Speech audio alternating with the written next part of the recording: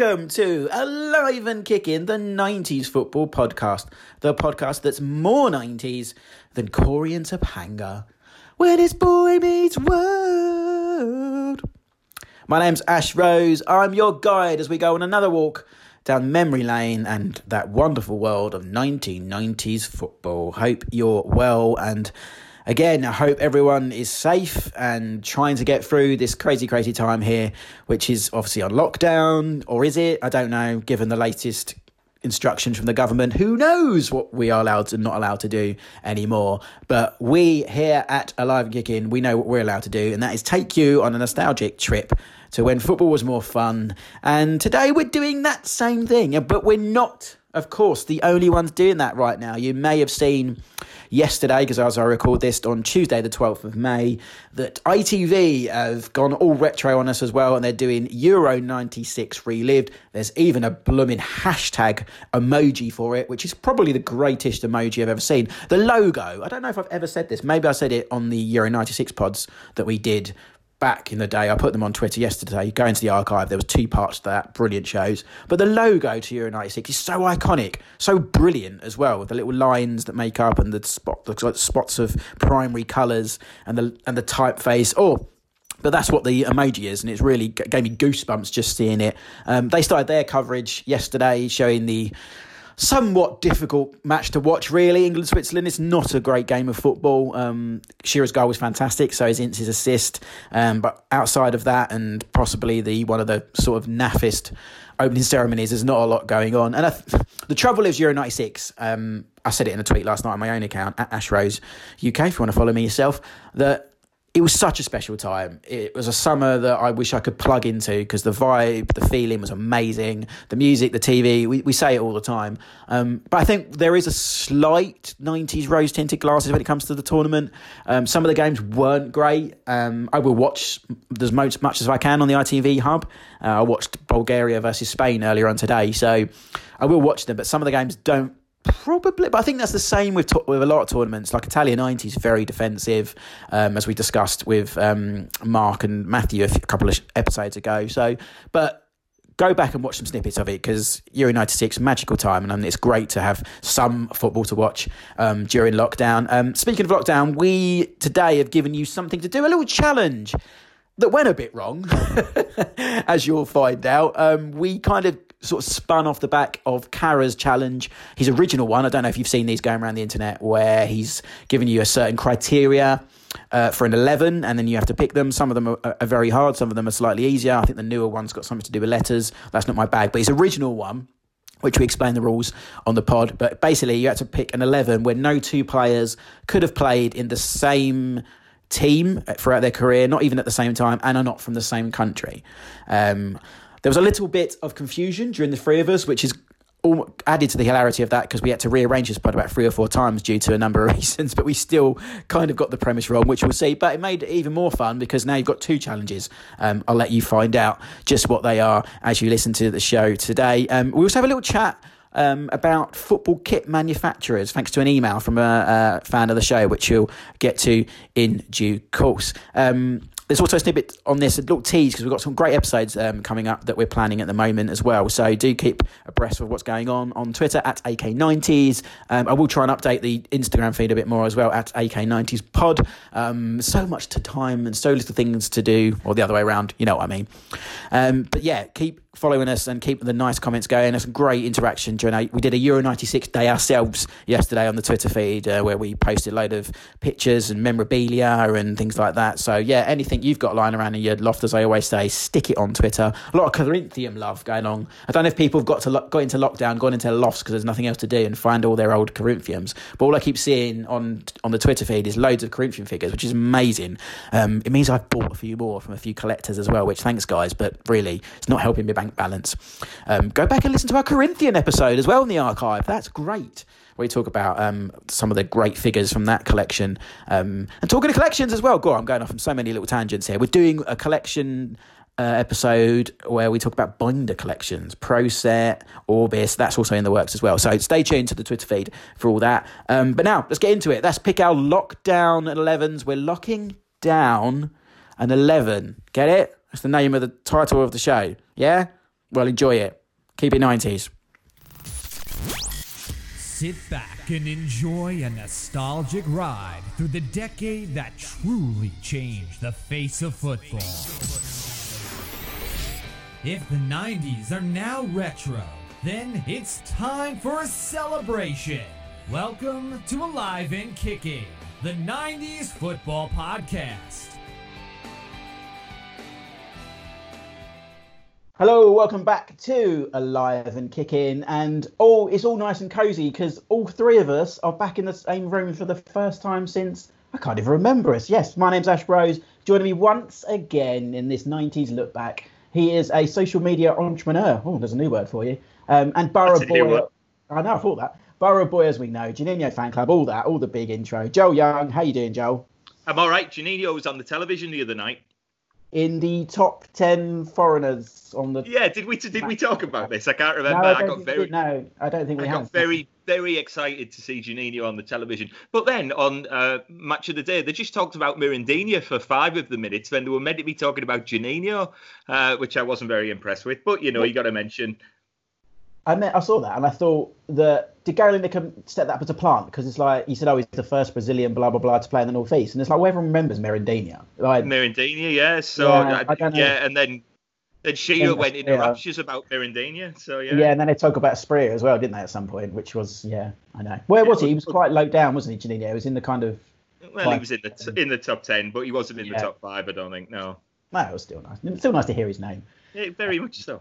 Yeah, the Ballon d'Or one was good this past week as well. I quite watched it. If you get used to the smugness of the three of them together. There's no smugness here, though, with me, Joel, and writer, I'm going to call you entrepreneur as well, writer and author for many plethora of outfits, Mr. Matthew Christ. How you doing, Matthew? How's your Ian Walker haircut? Oh, it's getting there. It's more Ian Woan now than Ian Walker, I think. If we're going to stick to 90s references, I mean, it's right there. Warren Barton. It will probably be Warren Barton by July, I think. I tell you what, watching England versus Switzerland yesterday on ITV4, more curtains than law, Ashley, on that. What a turgid game of football that was. I'd forgotten that the equaliser came so late. I'd completely forgotten that. Yeah. I'd forgotten about Bob Wilson on ITV. Yeah, I'd forgotten about Alex Ferguson being a pundit. I'd forgotten about lots of things that were happening on there. It looked like it was coming from the 1970s with the drill band and the army band and all that business before the match. You wouldn't get that now. No, it's we think about it as we talk about it all the time on this podcast. But yeah, I mean we're going on 30 years ago. I tweeted about the 1990 Cup final this morning, and that was 30 years ago. And 30 years ago. And I think someone tweeted back going, "Is that 30 years ago?" And it's like, "Yep, we're that old, people." But no, it's good. I mean, I'll probably mention this in my intro about the Euro 96 relived. I like the idea, but I think a lot of people will find that the tournament has a lot of dull duds half the England, Holland is very good fun. Yeah. England, Scotland is good fun. England, Spain is horrible. Should have lost as well, in fairness. Spain played brilliantly that day. Yeah. And England, the Germany game's the Germany game. But, there's definitely some whoppers in there. Is there a game on today? I've just watched Bulgaria-Spain, which I think is the one that's settled by a penalty, I think, off the top of my head. So. Okay. But, Matthew, you tweeted about Keegan and Ferguson. Did you not remember that either? Oh, yeah, I remember that. I did remember they kind of built them into the ITV's coverage, didn't they? They had... billboards up before the tournament, how they'd got the two together. Because, I mean, bear in mind, this was only weeks after that infamous sort of rant. I know they never came head-to-head physically. It was done sort of through the media, but they obviously had to exchange words. And then it seemed incredible just a few weeks later that they were heading up ITV's coverage. I mean, Ferguson was a sort of a pundit, which I don't think I've ever seen him do that role before or since. I never remembered him doing that. I was so surprised to see him there. I just really couldn't remember it. Yeah, and I knew Keegan was there, kind of number 2. They liked him as a colour commentator, didn't they? So it was a real coup, and it was a classic piece of ITV kind of. They like to push the boundaries for these tournaments, don't they? And they like to play the showbiz card. Yeah, they do, and I've always waxed lyrical about that. I mean, BBC were always very well, I won't say boring, but very straight laced, set in their ways, straight face. They love Des and they love Jimmy and all that kind of stuff. But I like the fact that ITV would take something like this and take two of the top two managers in the country at the time who had had a bit of a spat, and then 6 weeks later they were on the same broadcasting team. I thought it was great. And it was as good as I remember watching it back yesterday. I don't think I'm going to watch every match, obviously, but although I'm saying that, there's not much else to do. But I did enjoy it. I think I remembered more than Joel did. I mean, it seemed like Joel, I think you must have been enjoying yourself that summer, Joel, rather than watching it. Well, I've told the story before, haven't I? That after that game, and I texted this to my friends last night. But after that game, I drunkenly climbed up on my friend's shed roof and fell off and landed on a blaster and killed it. Yeah. So, she sent me, I said, "Oh, that's on ITV. I'm going to do this afterwards." And she sent me a message back going, "You wanker." It's like, you still haven't sorted us out. It was 24 years ago. I'm not going to do it now, am I? I'll try and watch some of the games, but I think, it's a lot of games in a small space of time that I've seen, 25 years ago. But there's some chances, and the graphics were great. I mean, I tweeted last night about that summer and the feeling. I still stand by it, but you have to be in it, don't you, in that summer in 1996 to really feel it. I find watching games back of any era, like whole games, like I can watch highlights of the cows come home, but watching watching 90 minutes, I think I very rarely watch games back as a whole. I think the broadcasting for me would be more interesting than the football, the presentation. I'm glad they did it as they did. I thought they might have a studio, or I thought somebody current might present the game and then they would cut just to the coverage. But I'm glad they're actually, from what we saw on the first game, actually showing it as is. And if they do that, they're literally just showing it, aren't they? Yeah, that would be of interest to me, just to see who was on it, who the pundits are, the presentation. Well, I mean, like we said about Bob Wilson, and then I just remembered the whole story that Bob Wilson had left the BBC so he could finally get a gig presenting the whole business. And then about 2 years later, Bob Wilson, Des Nyland followed him to ITV, and that was the end of that. Yeah. He's not. Bob's all right. He's a bit safe though, isn't he? That kind of summed up his career, though, didn't it? I mean, he was always in the shadows of Des, and then he was a number two to Jimmy Hill, wasn't he, on Match of the Day? He was the kind of roundup guy. So even when he had his moment in the sunshine, it didn't last long. It's a little bit like Jake Humphrey going to BT Sport, and then they got Gary Lineker in to do the Champions League coverage, didn't they? And kind of said, "Yeah, cheers, Jake. You can go over there now and do the Premier League stuff on your own." It's a little bit bringing it to modern day, which I don't normally do, but it just made me think of that because I like Jake. I think it could be worse. It could be Tim Lovejoy, and you couldn't have a job there at all. Yes, true. Oh, Tim, your mate Tim. My mate Tim, yeah. Your mate Tim. So you've got new hair, as we said. Joel, you've got a beard. Yeah, I've got a beard. Yeah, it's not a very good beard, but it's there nonetheless. Yeah, so that's how your lockdowns are going. So we're throwing that theme into the mix today because it's kind of, I suppose this won't be. It's slightly different. We're not got a massive theme we're talking about, but you may have seen on the internet going around just to keep people entertained in this weird and wonderful world that, well, not wonderful at all, but weird world we're looking and living in at the moment. Kara's challenge, I think he's calling it, quite apt at the moment, where he's picking 11s with certain rules. I think the latest one he's done has got something to do with the letters following each other, which for me, that's not football. That's no, I don't do that. That's just, that's a puzzle. That's a word puzzle. Yeah, I think you're over-egging the pudding on that one. So I like football. I don't like countdown. Actually, I do quite like countdown. It's like those when you go to football quizzes and they go, what's the team where you can't colour in the letters, or what's the only team that's got a J in their name? It's like Hull City is the only team that you can't colour in a letter. I know the answers, but I'm just saying the questions that get on my nerves. And and St Johnstone is the only team that's got a J in their name as well in the football, in the English and Scottish leagues. But still, I like picking and doing quizzes that are solely based on football. So his original 11, we are going to do. We've all done, the three of us. I actually had to change mine this morning because I missed a glaring error on a certain individual playing for a team I completely forgot that he played for, which put an absolute bomb in my team. I had to completely kind of jig around, but I think I've done it now because it's actually harder than you think. Before we reveal the twist, which you already know if you know Kara's challenge, how did you guys, Joe? I know you at one point you were finding this quite hard to bring together, weren't you? What I did was I started off with 3, Okay, and obviously one of them's very obvious. Yeah, 'cause he's in mine as well. Yeah. and then I kind of built around that, and then you get to like 2 or 3 at the end, and you've kind of got to cheat, and you've got to think about countries, and you've got to think about teams, and all the rest of it. But as I was talking to Matthew about the other day, if you look at one club men, you might be all right. That's the key. I think I've got 3 in mine. So he gave me that piece of wisdom after I'd picked my team, and then I realised I'd made a glaring error. Although I'm not sure how glaring it was, as we'll find out. But I had a load of one club men, I thought, and then I realised one of them had gone somewhere in the late 90s, maybe early 2000s, and I had to rip the whole thing up and start again. I know. It was the loan spells that done me. Like, I didn't realise a certain couple of players had loan spells at clubs, and I was like, you bastard. So I sent a text to Matthew just saying, so many people going on loan to Southampton for like 1 and 2 games.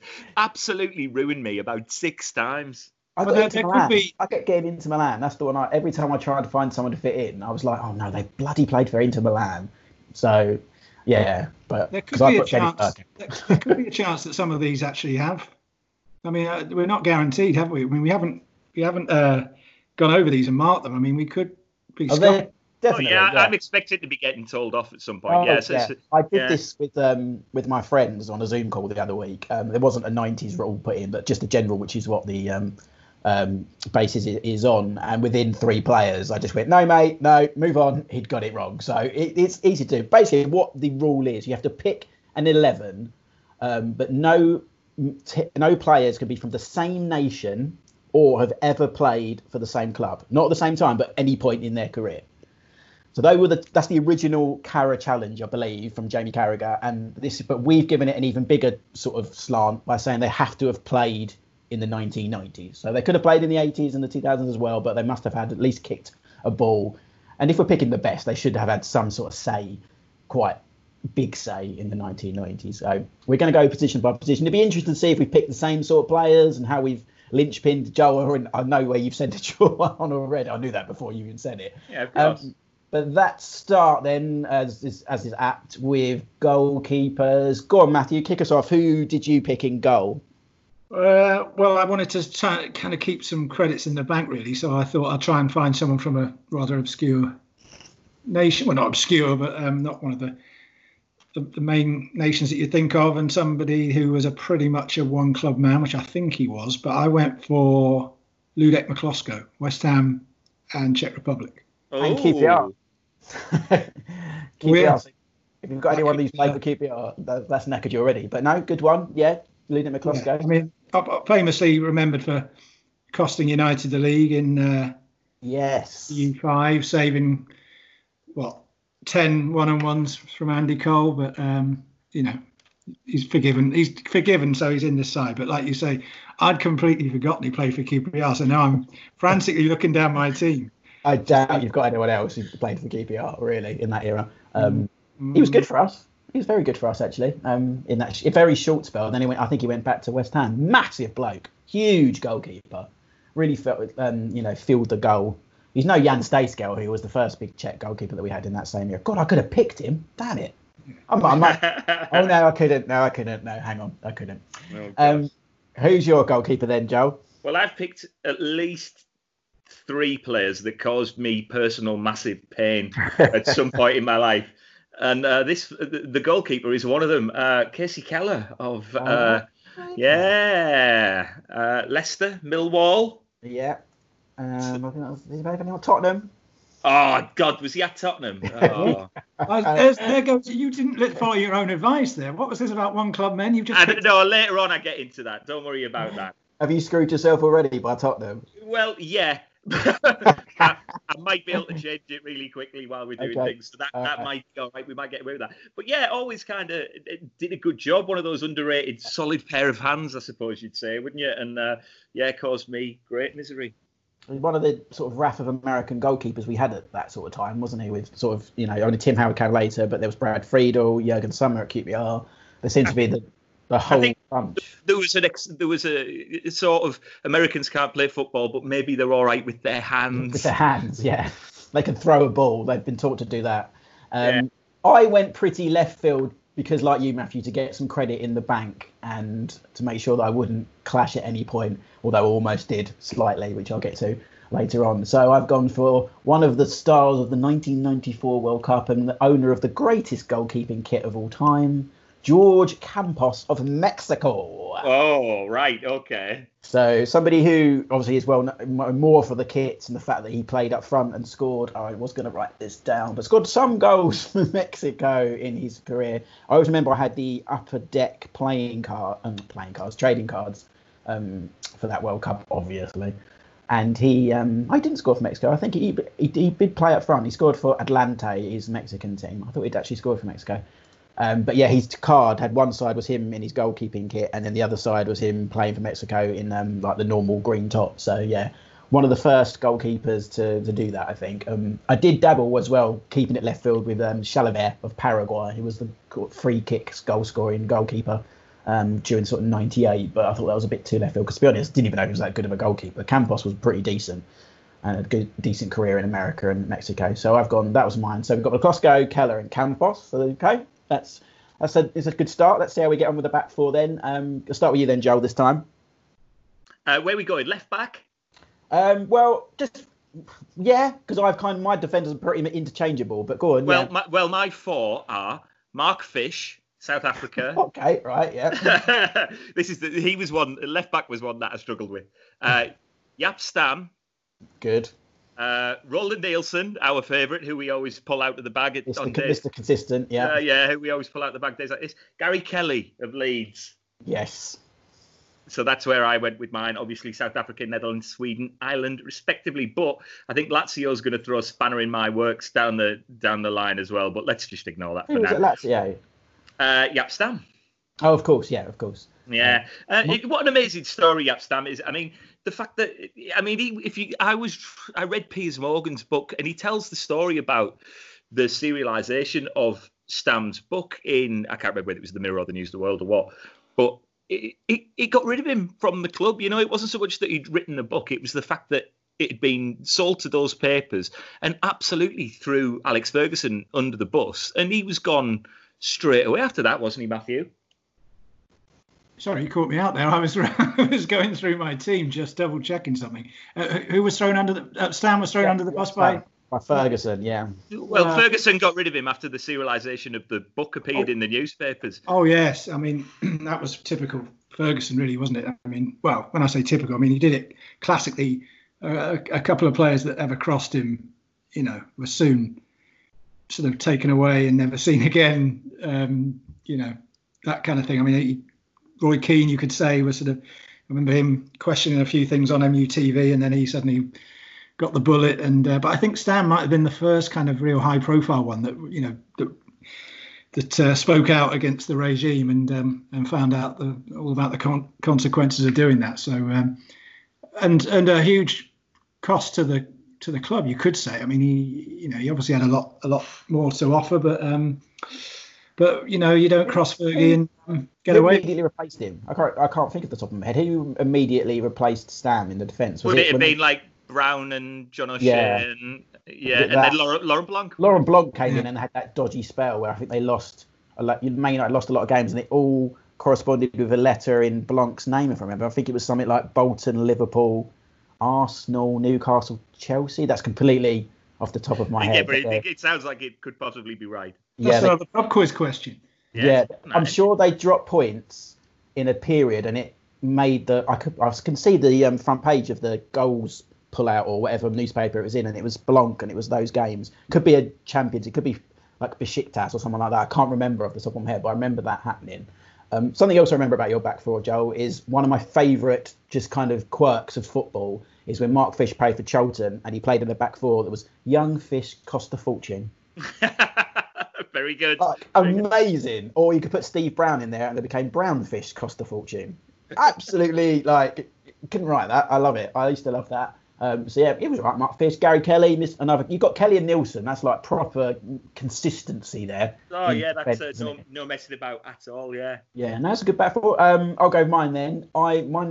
This took me a bit of a rejig this morning because, I'll tell you, I'll get to that in a bit. Lucas Radebe from I Leeds. nearly went him. Yeah. I've got a Lucas Radaby story. Have I told it before? I don't think you have. Go on. I don't think we've mentioned him much on this show. Which is... When I went to see Nelson Mandela. Have I not told this story? When I was living in Leeds in 2001.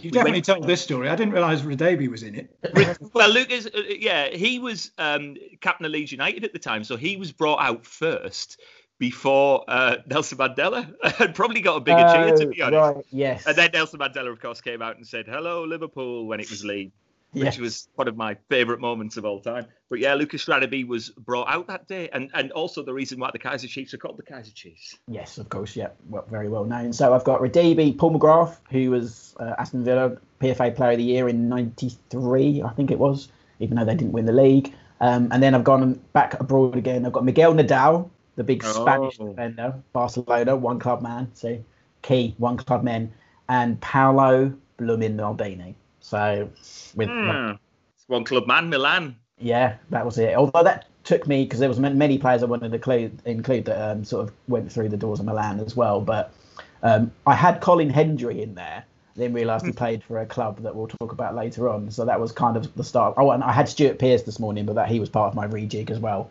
Because it's those little tidbit clubs at the end. You think, oh, Pearce, yeah, Forest, Newcastle, and then he plays, you think, oh, West Ham, and he had Coventry.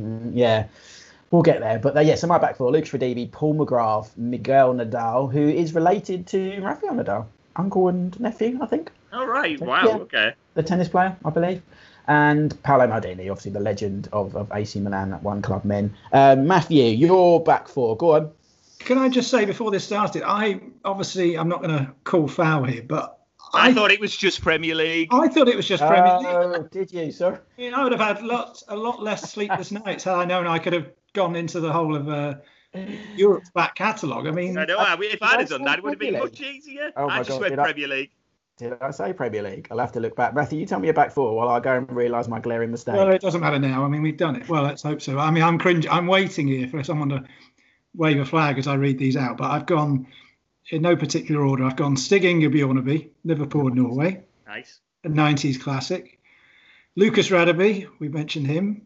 Gary Mabbott, Tottenham and England. Nice. Okay, that's your... Paul Bodin, Swindon and Palace and Wales. Oh, now famously missed the penalty. Yeah, I did actually have Roland Nielsen in there. And, so did I.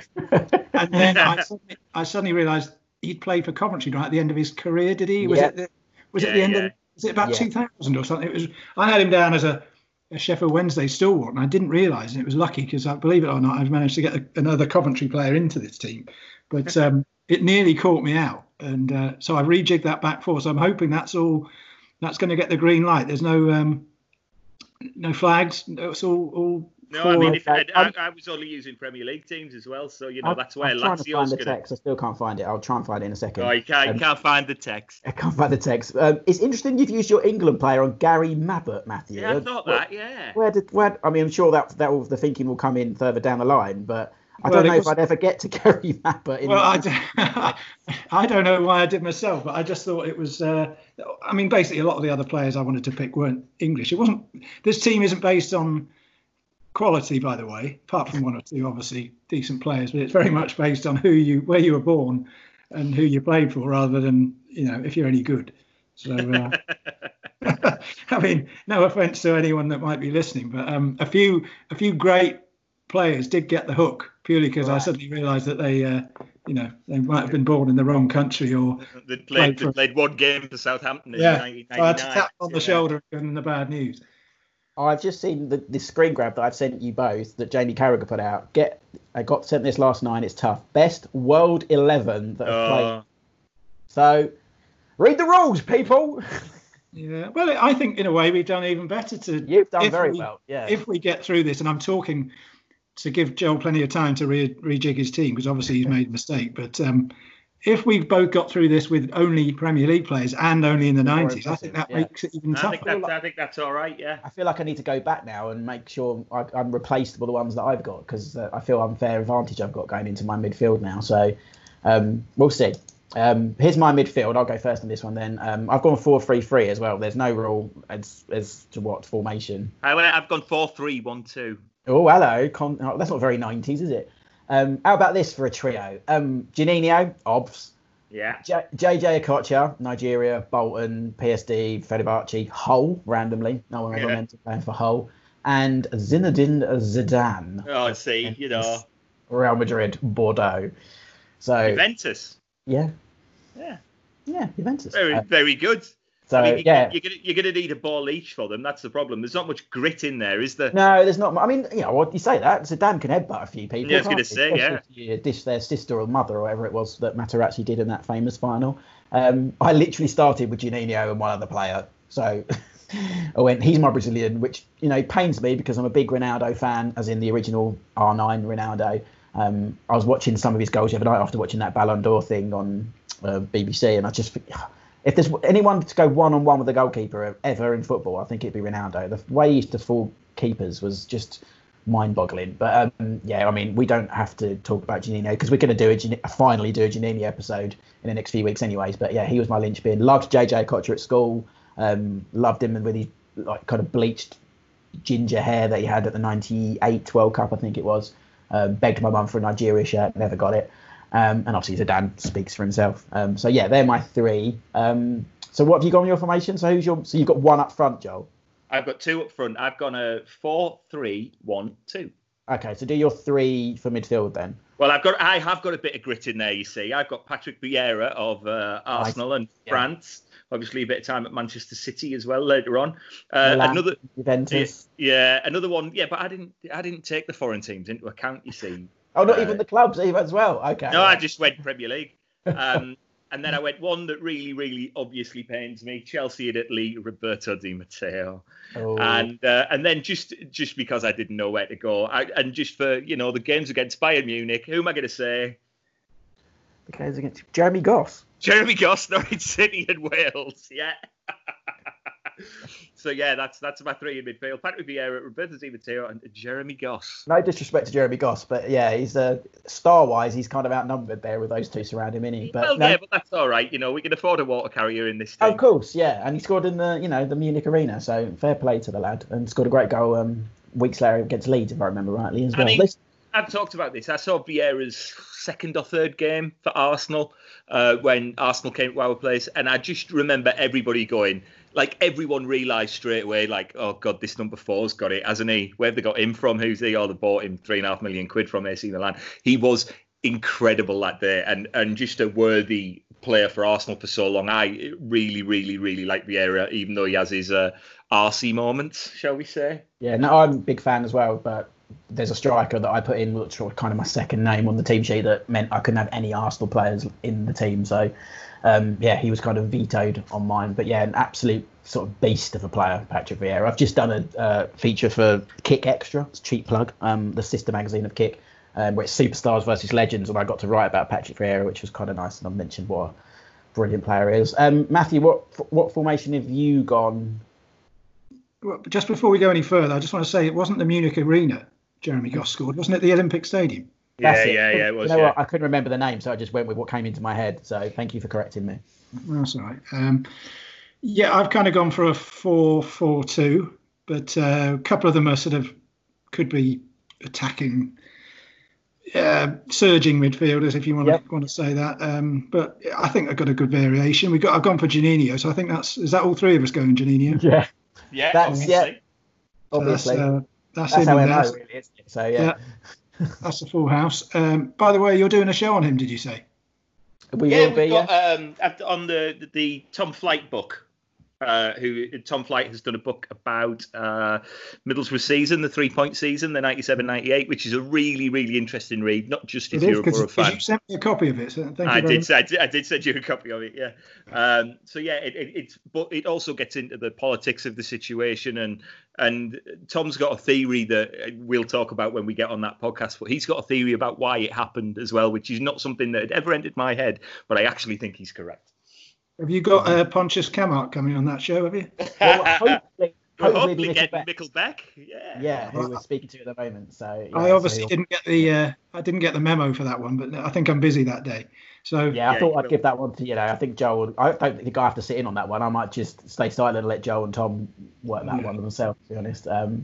So yeah, go on. Your 4. So Juninho. Yeah. Juninho in there for a bit of flair. I've also got a great name of the 90s, and my other. This is why Roland Nielsen had to get the chop, because I put Kobe Jones in there. USA City. Oh, classic Excellent 90s pick. name. Yeah, I mean that's saying something that I built basically. Everyone had to. I had to sacrifice people just so I could get him in there. What would be good is to look at the players on the cutting room floor, really, because I mean some of the names that have been. Well, I'm kind of gutted now that I didn't do a Premier League one because it sounds more fun than the names that I've come up with. Like Zidane's and I think Georgie Kincladze was going to be mentioned somewhere, wasn't he? Well, he's already. I'm just about to mention him. He's in there. there we go. So there's one for Andy Tasker. Yeah, Georgia Kincladze, Man City, and Georgia, and then keeping the midfield together. I thought I need someone who's got a good head on his shoulders, who's experienced, who's creative, and who's also got a lethal eye for goal. So I thought I'd go for Brian McClare. Oh, favoritism shining through. And I might even make him my captain. So Captain Shocking. So, did you? What was that strange? Did you say there's a strange video the other day that was post the 1994 FA Cup final where it's Chucky, Paul Ince? Oh yes, yeah. It's a classic. I'm sure, yeah. They're talking with Ray Stubbs in what appears to be a box at Wembley Stadium, talking about the 4-0, and it is the most football banter lads chat I think I've ever seen. If you're gonna have to put it on, have you put it on the website? I put it on Twitter maybe a few months ago. Before I don't know, I can't remember what sort of traction it got, but I did actually put it on there a few months ago. I don't know where Matthew found it, but yeah, I'll happily put it up again. It's a rare moment to see uncomfortable Roy banter. Keane. Yeah, Roy Keane smiles.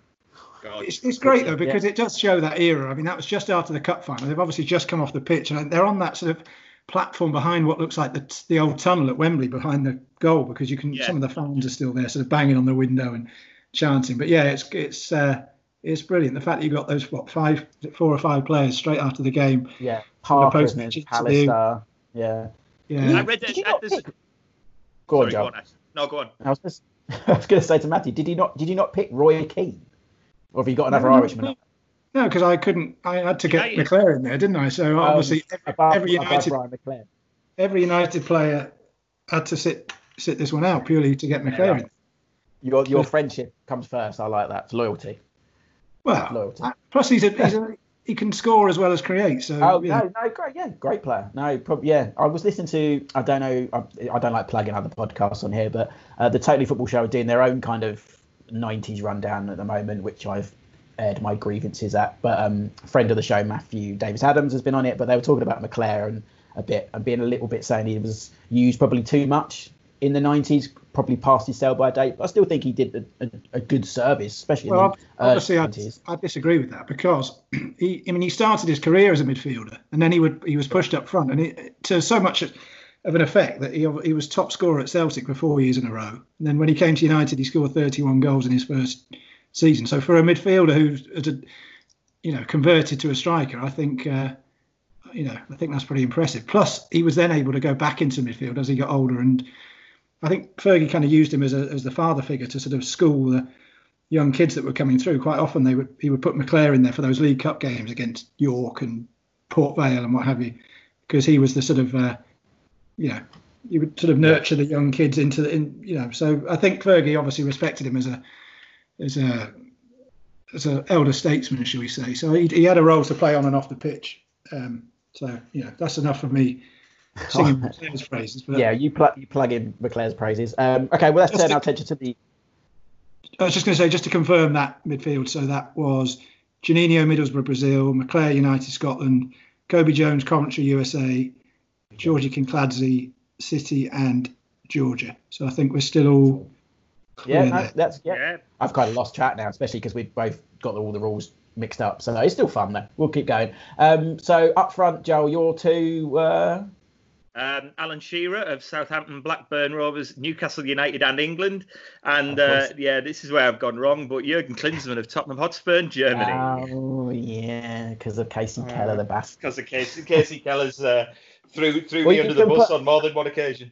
You could put a foreigner in there now. Now you've known that it's a world 11, so you can stick Gabriel Bastida in there, who I had in this morning, but I had to get rid of him because I realised he played for Inter Milan on loan for about 3 games, and I was like, This is all out the window, it's ridiculous. But obviously, I mean, Shearer, another one that pained me to put on there, but he's the best striker there's ever been in the Premier League. I mean, that's it. Officially, yeah. But it just so happens that he's completely deluded and thinks that Newcastle United is a massive club when they should be and they're not. But I was thinking about it the other day. I was like, fair play to him. If that's what you want to do, if your dream was to play for your favourite club, and that's what you wanted to do, fair play for you, and he'll have earned, a fortune up there. And the adulation that he got, he probably wouldn't have got at Manchester United or Liverpool or, if he'd have gone anywhere else. So, fair play to him. John, I think, sorry to jump in, but I think I've said this on this show before, that it's easy to look back and think of Newcastle as a bit of a joke. But, I mean, at the time, they probably were the club in the ascendancy. I mean, United looked like they were over the hill. They'd got rid of a lot of their players. They brought in all these young kids that everyone thought were never going to win anything. And, Newcastle were making noises. They had the sort of talisman of a manager, and they were buying these top players, and they were building a side which many people thought could challenge for the title. So in a way, I know Shearer sort of come out and said he may have chosen United, but it's not as ridiculous then as it seems now. Now, with hindsight, it does seem ridiculous, but it did seem like it was. Remember when Paul Ince went to Liverpool as well, and he was seen as being the player that they needed to sort of kick on, and as it turned out, he wasn't, and they didn't particularly. But Shearer was seen in that sort of similar mode when he went to Newcastle, and I think didn't Ronaldo go for about the same about 2 days later or 2 days before or something? I'm sort of getting my. It was on. He said it on that show. We plug in a lot. I mean, the match of the day at the moment. He said that Bobby Robson told him that he wanted Shearer at Barcelona, and Blackburn wouldn't sell at that point, and so Barcelona went out and bought Ronaldo instead. So I think that was probably the right decision. I think they did all right. I think they got the better end of the deal in the end. Well, he wasn't there for very long, was he, at Barcelona? I think it was like a season. Then he went to Inter Milan because of a contract dispute. But his stats at Barcelona for that era are mind-blowing. I think it's like 40-something games and 40-something goals. It's crazy. And they won the cup. I didn't even win the league. I think they won the Cup Winners' Cup. But yeah. Well, I've got Shearer in mind, so that's a nice segue to that. He has my England player, obviously Blackburn, Southampton, Newcastle. And on either side of him, I suppose, the second name on my team sheet, Mr. Dennis Bergkamp, which is why I couldn't have Inter Milan, but obviously Ajax, Arsenal. No player like him, best foreigner the Premier League's ever seen, blah, blah, blah, blah. I've said it a million times on here before. It was his birthday in the week, and I couldn't help resist putting that goal against Sunderland. I think it's a cup game where he does something with his feet that I can't even work out, kind of pivots again, then curls it in the top corner and then runs away with his hand over his mouth. It's just genius from Bergkamp. And then obviously, to fill out my front three, technically this was my only cheat because he was born in South Africa but played for the United States of America. I may have mentioned him a few times on here. Mr. Roy Wegerle. Yeah. Get in. But he played for a lot of clubs, which really was screwing me. So Chelsea, QPR, Coventry, Blackburn, Luton, which didn't get mentioned, obviously. Sorry, Matthew. But Cheat. Yeah. So Bergkamp, Shearer, Wegerle, which I think is a tasty front three. I would take that every day of the week. Matthew, complete our kind of similar lockdown 11s. Who have you got from? Yeah, I'm frantically just double checking, but I mean, obviously, I thought this was Premier League, so it shouldn't matter if they played for anyone else. But I don't think they did. I'm with you. I don't think they did. I've gone a forward lineup of Dennis Bergkamp, Arsenal and Holland. Yep. And Gianfranco Zola, Chelsea and Italy.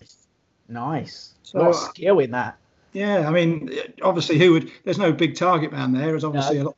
But who needs one when you've got talent like that? So, yeah, I mean, what more can you say? You said it all about Bergkamp. Zola, obviously, a pivotal import in the Premier League era. But, I mean, you can't. You'd have to be a decent player to force your way into that front two, I think. So, I'm pretty pleased with that lineup. I think could have had Niall Quinn for a big man instead. He's Irish.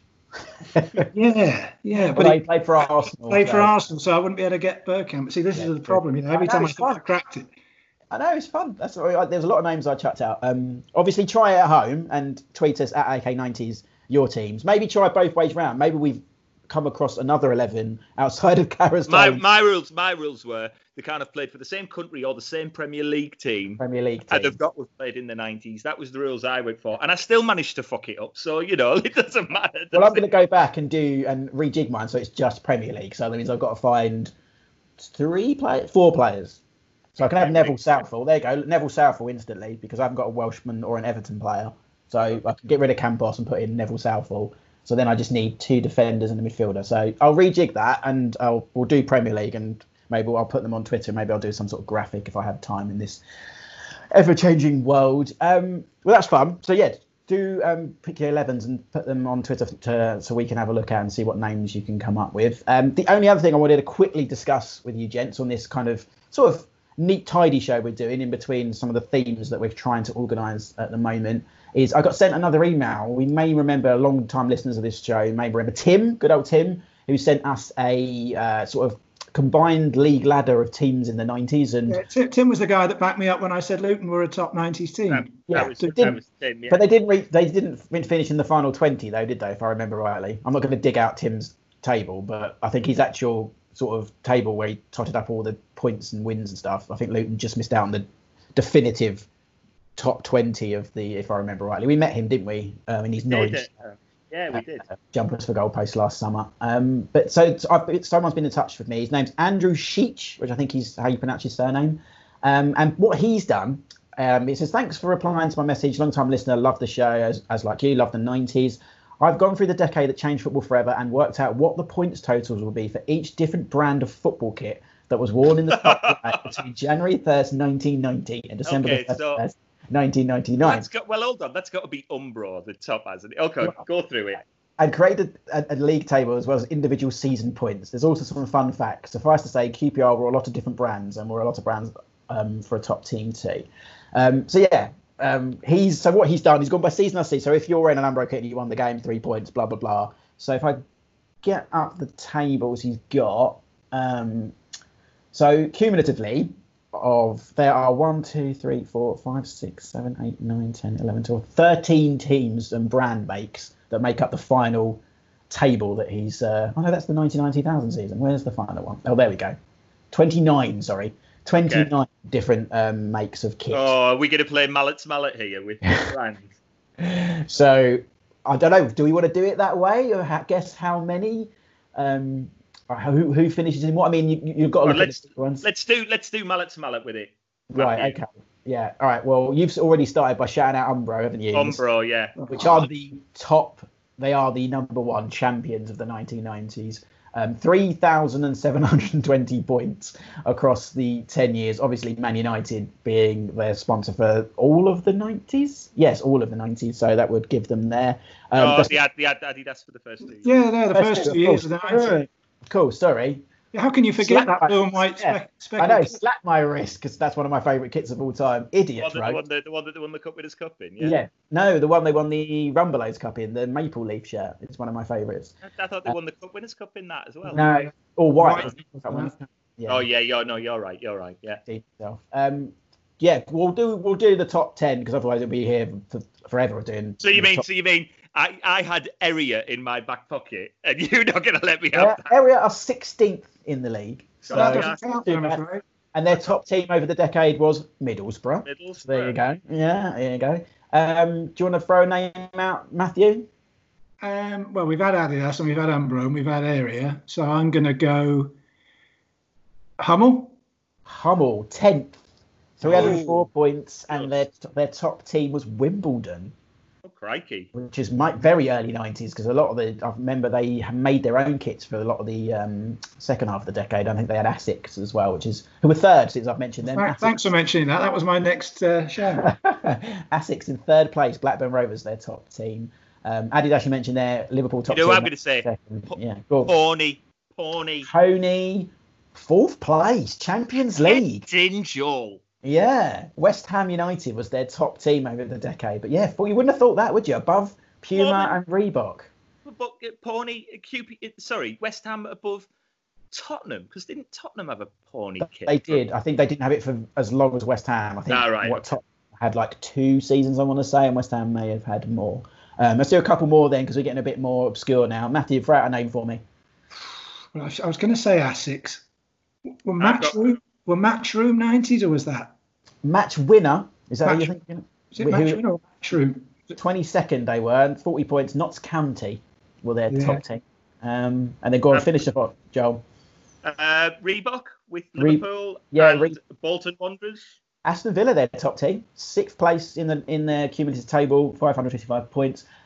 Really quickly, the from bottom to top: Spall, Saints, CSE Garments, Fila, Loki, View From, which was just QPR, All Sport, Match Winner, Avec, Core, Nutmeg, Brooks, just QPR, Influence, just QPR, Era, Lotto, Clubhouse, guess what, just QPR, Lecoq Sportif, Fox Leisure, which was just Leicester, Bukta, and then the top 10, which were Hummel, Admiral, Nike, which we didn't mention, which was, I think, just Arsenal in the 90s, Ribeiro, Reebok, Puma Pony, Asics, Adidas, and Umbro.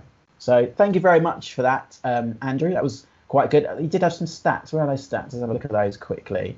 But kind of interesting sort of cumulative table. I like those sort of things, as we mentioned here before. I've lost the stat bit now. Where's it gone? There it is.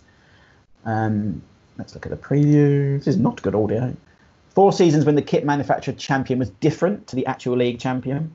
Man United were the top Umbro wearing team, even though Chelsea and Everton wore the brand for the entire decade. United only wore it for 7% of 7.5 years of the 90s. Sorry, it's lockdown. My brain's not there. 1 season wonders include Brooks, Avec, Nutmeg, Core, Match Winner, Loki, and a few others. QPR with 4 different brands, as were Wimbledon. The only team to wear Nike when Arsenal was, I thought. 1 other team brands were Clubhouse, Influence, Lotto, Era, and Fox Leisure. So there you go. Well, there you go. We know about kits now. Yeah, I did think about doing a whole show on that, but I think that was probably enough to go through that. And I think we've done a lot of kit pods. Well, I mean, Nike didn't even get into doing kits properly until after the 94 World Cup. I've just read a really good book called Sneaker Wars, which is all about Adidas versus Nike versus Puma versus everybody else. And there's a big section about kind of the crazy... Can I say corruption? Yeah. Probably, yeah. that was going on. And it's a really interesting book. Sneaker Wars by Barbara Smith. And you should be able to get it on Amazon. And if you're into that sort of kit world and the battles and the wars that went on, it's right the way through from just before World War II till I think about when Beckham went and signed for LA Galaxy. So it's pretty thorough and, very good, very interesting. You can get that for about £6 on Amazon. Just to finish off on Andy as well, he does actually say as well, thanks to you guys for creating great content. Tell Matthew that I'm a fellow Red and Chucky was one of my favourite players growing up. Maybe straight on the phone. The amount of people that tell me that, and you mock my... I did never mock it. But he was a pivotal part of many teams and over many years, and a lot of people a lot younger than me are very appreciative of what he did. So maybe you could, respect that one day, as Brian. I very much respect it, Matthew. He also said, Joel, tell him I went on the stadium tour of the Riverside in 1996, where I met Viv Anderson, Gordon McQueen, and Jamie Pollock. Well, Gordon McQueen's a very tall man. Gordon McQueen hit on my ex-girlfriend at Hayley McQueen's wedding. The North East is so small. It's like a village. Jamie Pollock is quite a big lad these days. And wasn't it the anniversary of the goal the other day? Yeah. Yeah, not that long. End of last month, I think it was. The greatest own goal of all time. Yeah. I think that's the most retweeted or liked tweet we've ever had on AK90s. It's hell of a goal, being fair.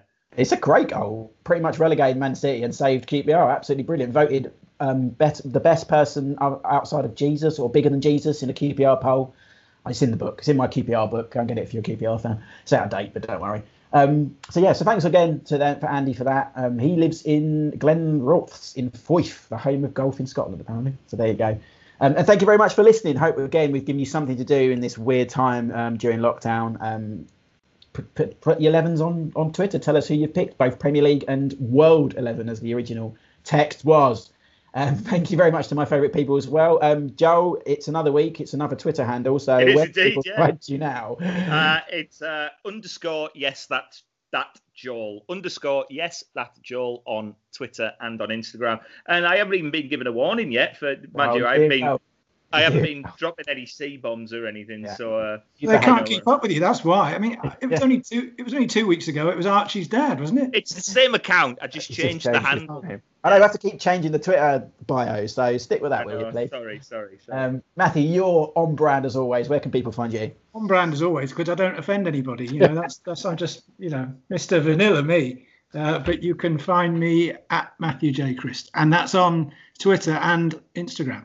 By the way, before I go, we're about 2.5 months away from Top of the Pops going into the 1990s. That's another podcast, isn't it? We should start a whole new podcast, Top of the Pops in the 90s. Surely someone's done that already. Yes, that exists. Yeah. I thought you better keep your Twitter account clean, Joel, because you're going to be on fire for that first couple of weeks. For the 90s ones, yeah. Well, we're up to 89 now, so I keep going. Like when they do the chart rundown, I go, bought that, I've got that. Bought that. You know, I was like, where was I getting the money from? Then I realised I did that thing that I think we all do when we're at school. If we're not running betting syndicates at school, that is, of not spending your dinner money and saving it for yourself for the weekend or for records or whatever. Full on done that, usually on stickers. Yeah. As well. Thank you much, gents. Thank you again very much for listening. I've been Ash Rose. This has been Alive and Kicking. Follow us on Twitter at AK90s and AK90spod on Instagram. And until next time, keep it 90s.